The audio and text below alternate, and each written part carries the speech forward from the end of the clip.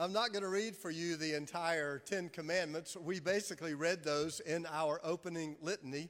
I want to read for you the first commandment as our Jewish brothers and sisters number the commandments. The first commandment as our Jewish friends number the commandments is, "Then the Lord God spoke all of these words, I am the Lord your God, who brought you out of the land of Egypt, out of the house of slavery." The first commandment, I am the Lord your God. Doesn't sound much like a commandment, does it? Interesting. The way our Jewish friends number, I'll try to talk with you a little bit about why that is so important to them, but that is the first commandment as our Jewish friends number them. Then the Lord spoke all of these words, I am the Lord your God, who brought you out of the land of Egypt and out of the house of slavery. You have heard the ancient story.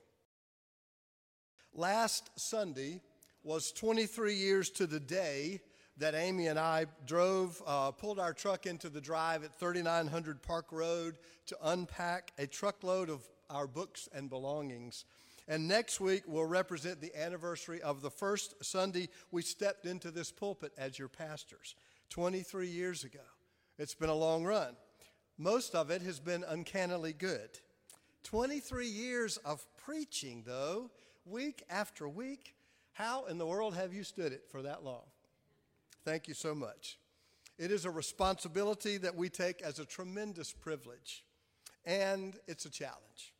Being lectionary preachers, we are now beginning our 8th time around this 3-year cycle of the Bible's text. I hope that our need to find new ways to tell old stories, to tell the old story, I hope that our need will result in fresh insights, not just novel, manufactured interpretations of those scriptures. That desire to look for a new way to tell old truth led to our current series, which has us both preaching, pairing the Hebrew text with the gospel lection for each Sunday.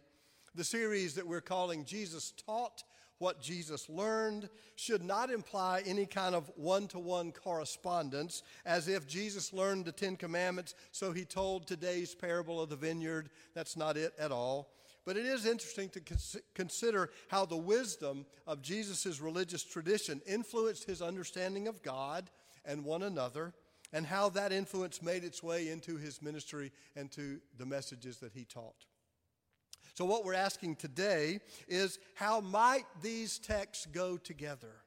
What might Jesus have learned about laws and the law, the Jewish law, that influenced his understanding of faithfulness, true faithfulness? As I begin my half of today's sermon, my half that's devoted to 10 full commandments, I'll share with you this preaching exhortation by Dr. John Holbert, retired preaching professor at Perkins School of Theology.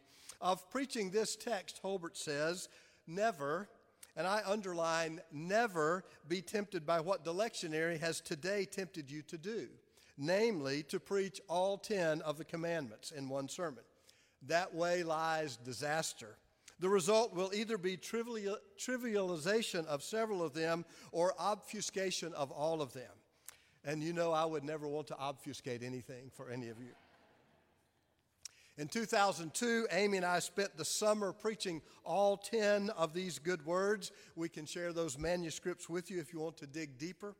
In a few weeks, Bill Hemingway will offer a Park Road University class, 4 commandments this fall, and then 6 more in the spring. So we'll have a chance to look in depth at the 10 commandments. So since I do not have even one full sermon today, what I want to do is to deal with that first verse, that first commandment, as our Jewish friends understand it, which many commentators believe is the interpretive key to understanding the whole thing. Then God spoke all these words, I am the Lord your God, who brought you out of the land of Egypt, out of the house of slavery. The Decalogue, as it is often called. Deca means 10, log means word. The 10 words are the indisputable center of Jewish faith. The words themselves come from Moses on Mount Sinai, given to Moses at the beginning of that 40-year sojourn through the wilderness, So the giving of the law stands as the introduction to the movement of the children of Israel from bondage to liberation. The beginning of that story, the movement from bondage to liberation. I am the Lord your God who brought you out of the land of Egypt, out of the house of slavery. And the words stand as the center of Jewish law. The laws are at the center of Jewish law. The Torah, which means something like instruction, the first 5 books of the Bible, function in some ways as an extensive interpretation and explication, an exposition of the 10 Commandments. Those 5 books expand the 10 Commandments. One of those 10 basic words, out of those 10 basic words, the rabbis developed 613 laws, 613 rules. How do we honor the Sabbath day, for example? Well, they said that involves rest and keeping kosher and right worship. And so all the codes for what constitutes worship and what you could eat and what you couldn't eat and what and where and how and when to worship, all of that come out of the one commandment. So the 10 Commandments stand at the beginning of the story of Israel, which becomes the essential Jewish theology. Movement from bondage to liberation. Freedom from all that can bind us. And this Decalogue stands at the center of Jewish religious life and practice. It is theology and practice. It is the theoretical and the practical, the ethical and the ritual. All of this is summarized in the opening words before we even get to the first specific commandment as we number them. I am the Lord your God who brought you out of the land of Egypt, out of the house of slavery. Jewish life for Jesus and to this day, the theology of the rabbis, the ideology of the politicians revolves around that memory. We were slaves in Egypt.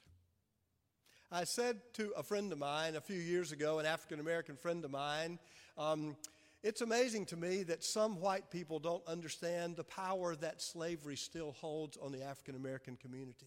And he said, yeah, and the Jews still say, we were slaves in Egypt. If you want to know why American slavery is relevant to contemporary political and cultural discussions today, let me remind you that the pain of oppression still forms the center of Jewish life more than 3,000 years after that bondage. We were slaves in Egypt, and God set us free. God sets us free.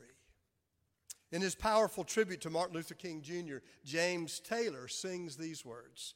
Let us turn our thoughts today to Martin Luther King and recognize that there are ties between us, all men and women living on the earth, ties of hope and love, sister and brotherhood, that we are bound together in our desire to see the world become a place in which our children can grow free and strong. We are bound together by the task that stands before us and the road that lies ahead. We are bound and we are bound. If we are committed to the idea of freedom, if we are bound on the road to liberation, true liberty and justice for all, we must be willing to bind ourselves, to be bound to a set of convictions, codes, rules, laws. And those rules, like any rules we voluntarily accept, will in fact impose some restrictions on our freedoms, our time and our choices and our money. Liberation is not libertinism. Being free does not mean just doing anything I want anytime I want it. It means being willing to be bound for the sake of a greater good. The first 4 commandments bind us to God. The next 6, suggesting codes for human conduct, bind us to one another. They all point us down the road to freedom. We are bound, and we are bound. At the center of Jesus' understanding of the kind of freedom God wants for this world stood his bold commitment to be bound to the laws for the sake of a greater law. It cost him his life to show us what freedom really means. If only all of us were that free. May it be so. Amen. Before I read the text, let me start with the end. First of all, don't worry. As we make our way through this parable, it's not as bad as it sounds at the outset. In the end, those listening realize that he's talking about them, the insiders, the religious keepers of the flame, the pious, righteous ones. He's chewing them up and spitting them out. He's telling them his own story and their own culpability in not being faithful to the message of God, to the 10 Commandments, even though that is not specifically referenced here. They've not been faithful. And after Jesus tells this parable to them, which is wretched to have to listen to, I'm sorry, I think he tells it with a little bit of venom on his lips. It probably takes them a minute to get it. Kind of the same minute or all week long that it took me to make some sense of it. He was speaking about them and in turn about us. God help us. Jesus knew those 10 commandments as foundational for the ways to love God and each other. He knew how to act. He knew how to live and move and be in this world because he had learned it at the temple. And remember, Matthew's audience would have been primarily other Jews. So Jesus and Matthew, by way of telling the Jesus story, he's stepping on toes big time to the people that would have read this story. A parable is a vehicle that we ride to get to some truth.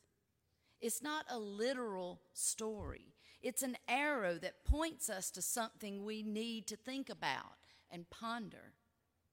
I think Jesus means to leave us scratching our heads here today, asking ourselves, is he talking to me? Is he talking to us? If the people had just remembered something as simple as the 10 Commandments, they wouldn't be in the violent fix they were in. We would not be in the violent fix we are in if we loved God and took care of each other the way that we've been taught to love and respect and honor. So what I'm about to read to you is from the mouth of an angry and fed up Jesus. Angry and fed up Jesus doesn't sound like the Jesus that we know and love the best. But sometimes there's so much wrong in the world that Jesus finally addresses how people have fallen short. And like anyone who's angry, he goes extreme on us today, probably to get our attention. So just remember, when you start feeling a bit defensive about the prospect of how you have fallen short of living up to who God created you to be, that's probably the place you need to pay attention the most. So from Matthew's gospel, we have, listen to another parable. There was a landowner who planted a vineyard, put a fence around it, dug a wine press in it, and built a watchtower. Then he leased it to tenants and went to another country. When the harvest time had come, he sent his slaves to the tenants to collect his produce. But the tenants seized his slaves and beat one, killed another, and stoned another. Again, he sent other slaves, more than the first, and they treated them the same way. Finally, he sent his son to them, saying, "They will respect my son." But when the tenants saw the son, they said to themselves, "This is the heir. Come, let us kill him and get his inheritance." Do you see the wink, wink, nod, nod of the parable here? So they seized him, threw him out of the vineyard, and killed him. Now when the owner of the vineyard comes, what will he do to those tenants? And they said to him, so Jesus asked them the question. Now when the owner of the vineyard comes, what will he do to them? And they said to him, oh, he'll put those wretches to a miserable death and lease the vineyard to other tenants who will give him the produce at the harvest time.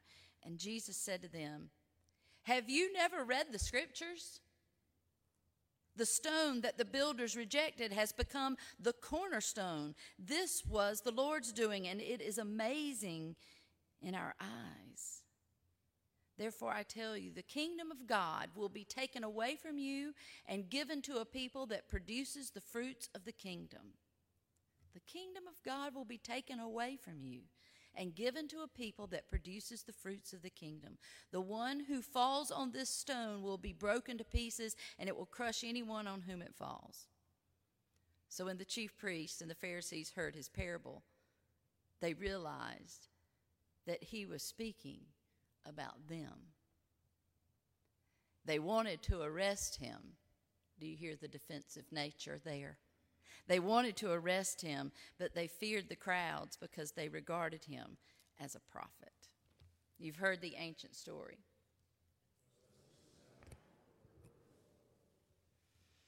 I'm going to begin and end this homily with a prayer that I found.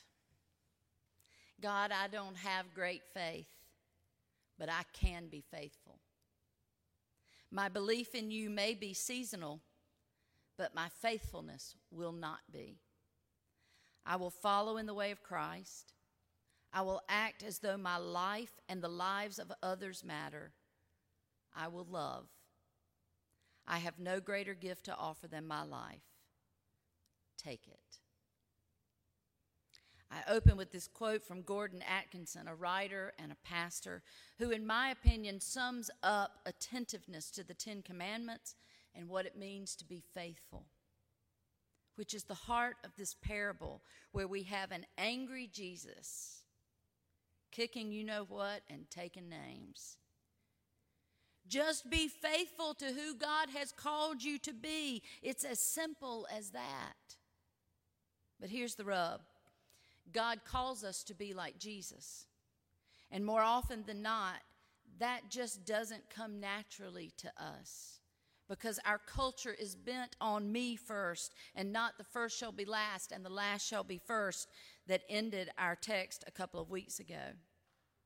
Our culture is bent towards success and power and money at all costs, and that's just not the Jesus way, any way you slice it. Carolyn Lewis, a commentator, said this about this parable: the kingdom of God does not work like the reign of the marketplace. What you do, who you are, is not for the sake of yourself, but for the sake of something beyond yourself. In the end, tending the presence and potential of the kingdom of God is not just about tending the vineyard, but tending something that is beyond your control. And oh, how we do love control. We have no idea what the yield will be, and the unsettling question of all is, what will you do with it? I can't help but wonder, if Jesus were to show up today and tell us a story to teach us a lesson about the current state of affairs, if he wouldn't pull out this old faithful parable, and he really wouldn't have to change a thing to get his point across, that we have lost our way.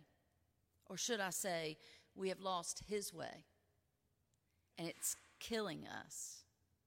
Literally, from the amount of gun violence and substance abuse and war that we are watching on our televisions live, to a more figurative way of killing us in our political divide and the way that we talk at each other in such hateful ways. We are dying inside and out. And so often people are doing this in the name of religion, Christian nationalism, just to name one. We are killing Jesus all over again, and people are turning away from anything to do with religion because of the hypocrisy and the pettiness and the fear-based notions that lead to othering instead of inclusion. Christians are killing Jesus all over again. And if he were here today, I think he might just read us the same parable. In our text today, it says, therefore I tell you, the kingdom of God will be taken away from you and given to a people that produces the fruits of the kingdom. Every time we fail to love God, we have 4 commandments that tell us how to do that. And every time we fail to take care of each other, we have 6 commandments that help us in that arena. Every time we ignore these commandments and all the teachings of Jesus, we lose our place in the goodness of kingdom living. I believe that goodness is always out there for us, calling us, beckoning us to live into it. And when we don't, we miss out. Maybe it's not so much that God is taking it away from us, it's that we are not taking hold of what is there for us to latch onto. And it's there for all people. When we are not faithful, we are the loser. We lose out on kingdom living. It's out there. Everyone can have it. Living in God, through God, and with all of God's beloveds. If Jesus were here, I'm pretty sure he would be angry, real angry, about the state of affairs of the kingdom of God on earth, for it is not as it is in heaven yet. We need to hear that he's still speaking about us, to us. Can you hear him? Can you hear him past his anger and recognize that his outrage is fueled by love? The love of God and the care for others. It's as old as the 10 Commandments and as new as this very moment where we hold the power to embody love. God's vineyard still needs our tending and our harvesting, and Jesus is still speaking to us, calling us to live into all that God created us to be. God, I don't have great faith, but I can be faithful. My belief in you may be seasonal, but my faithfulness will not be. I will follow in the way of Christ. I will act as though my life and the lives of others matter. I will love. I have no greater gift to offer than my life. Take it. May it be so. Amen.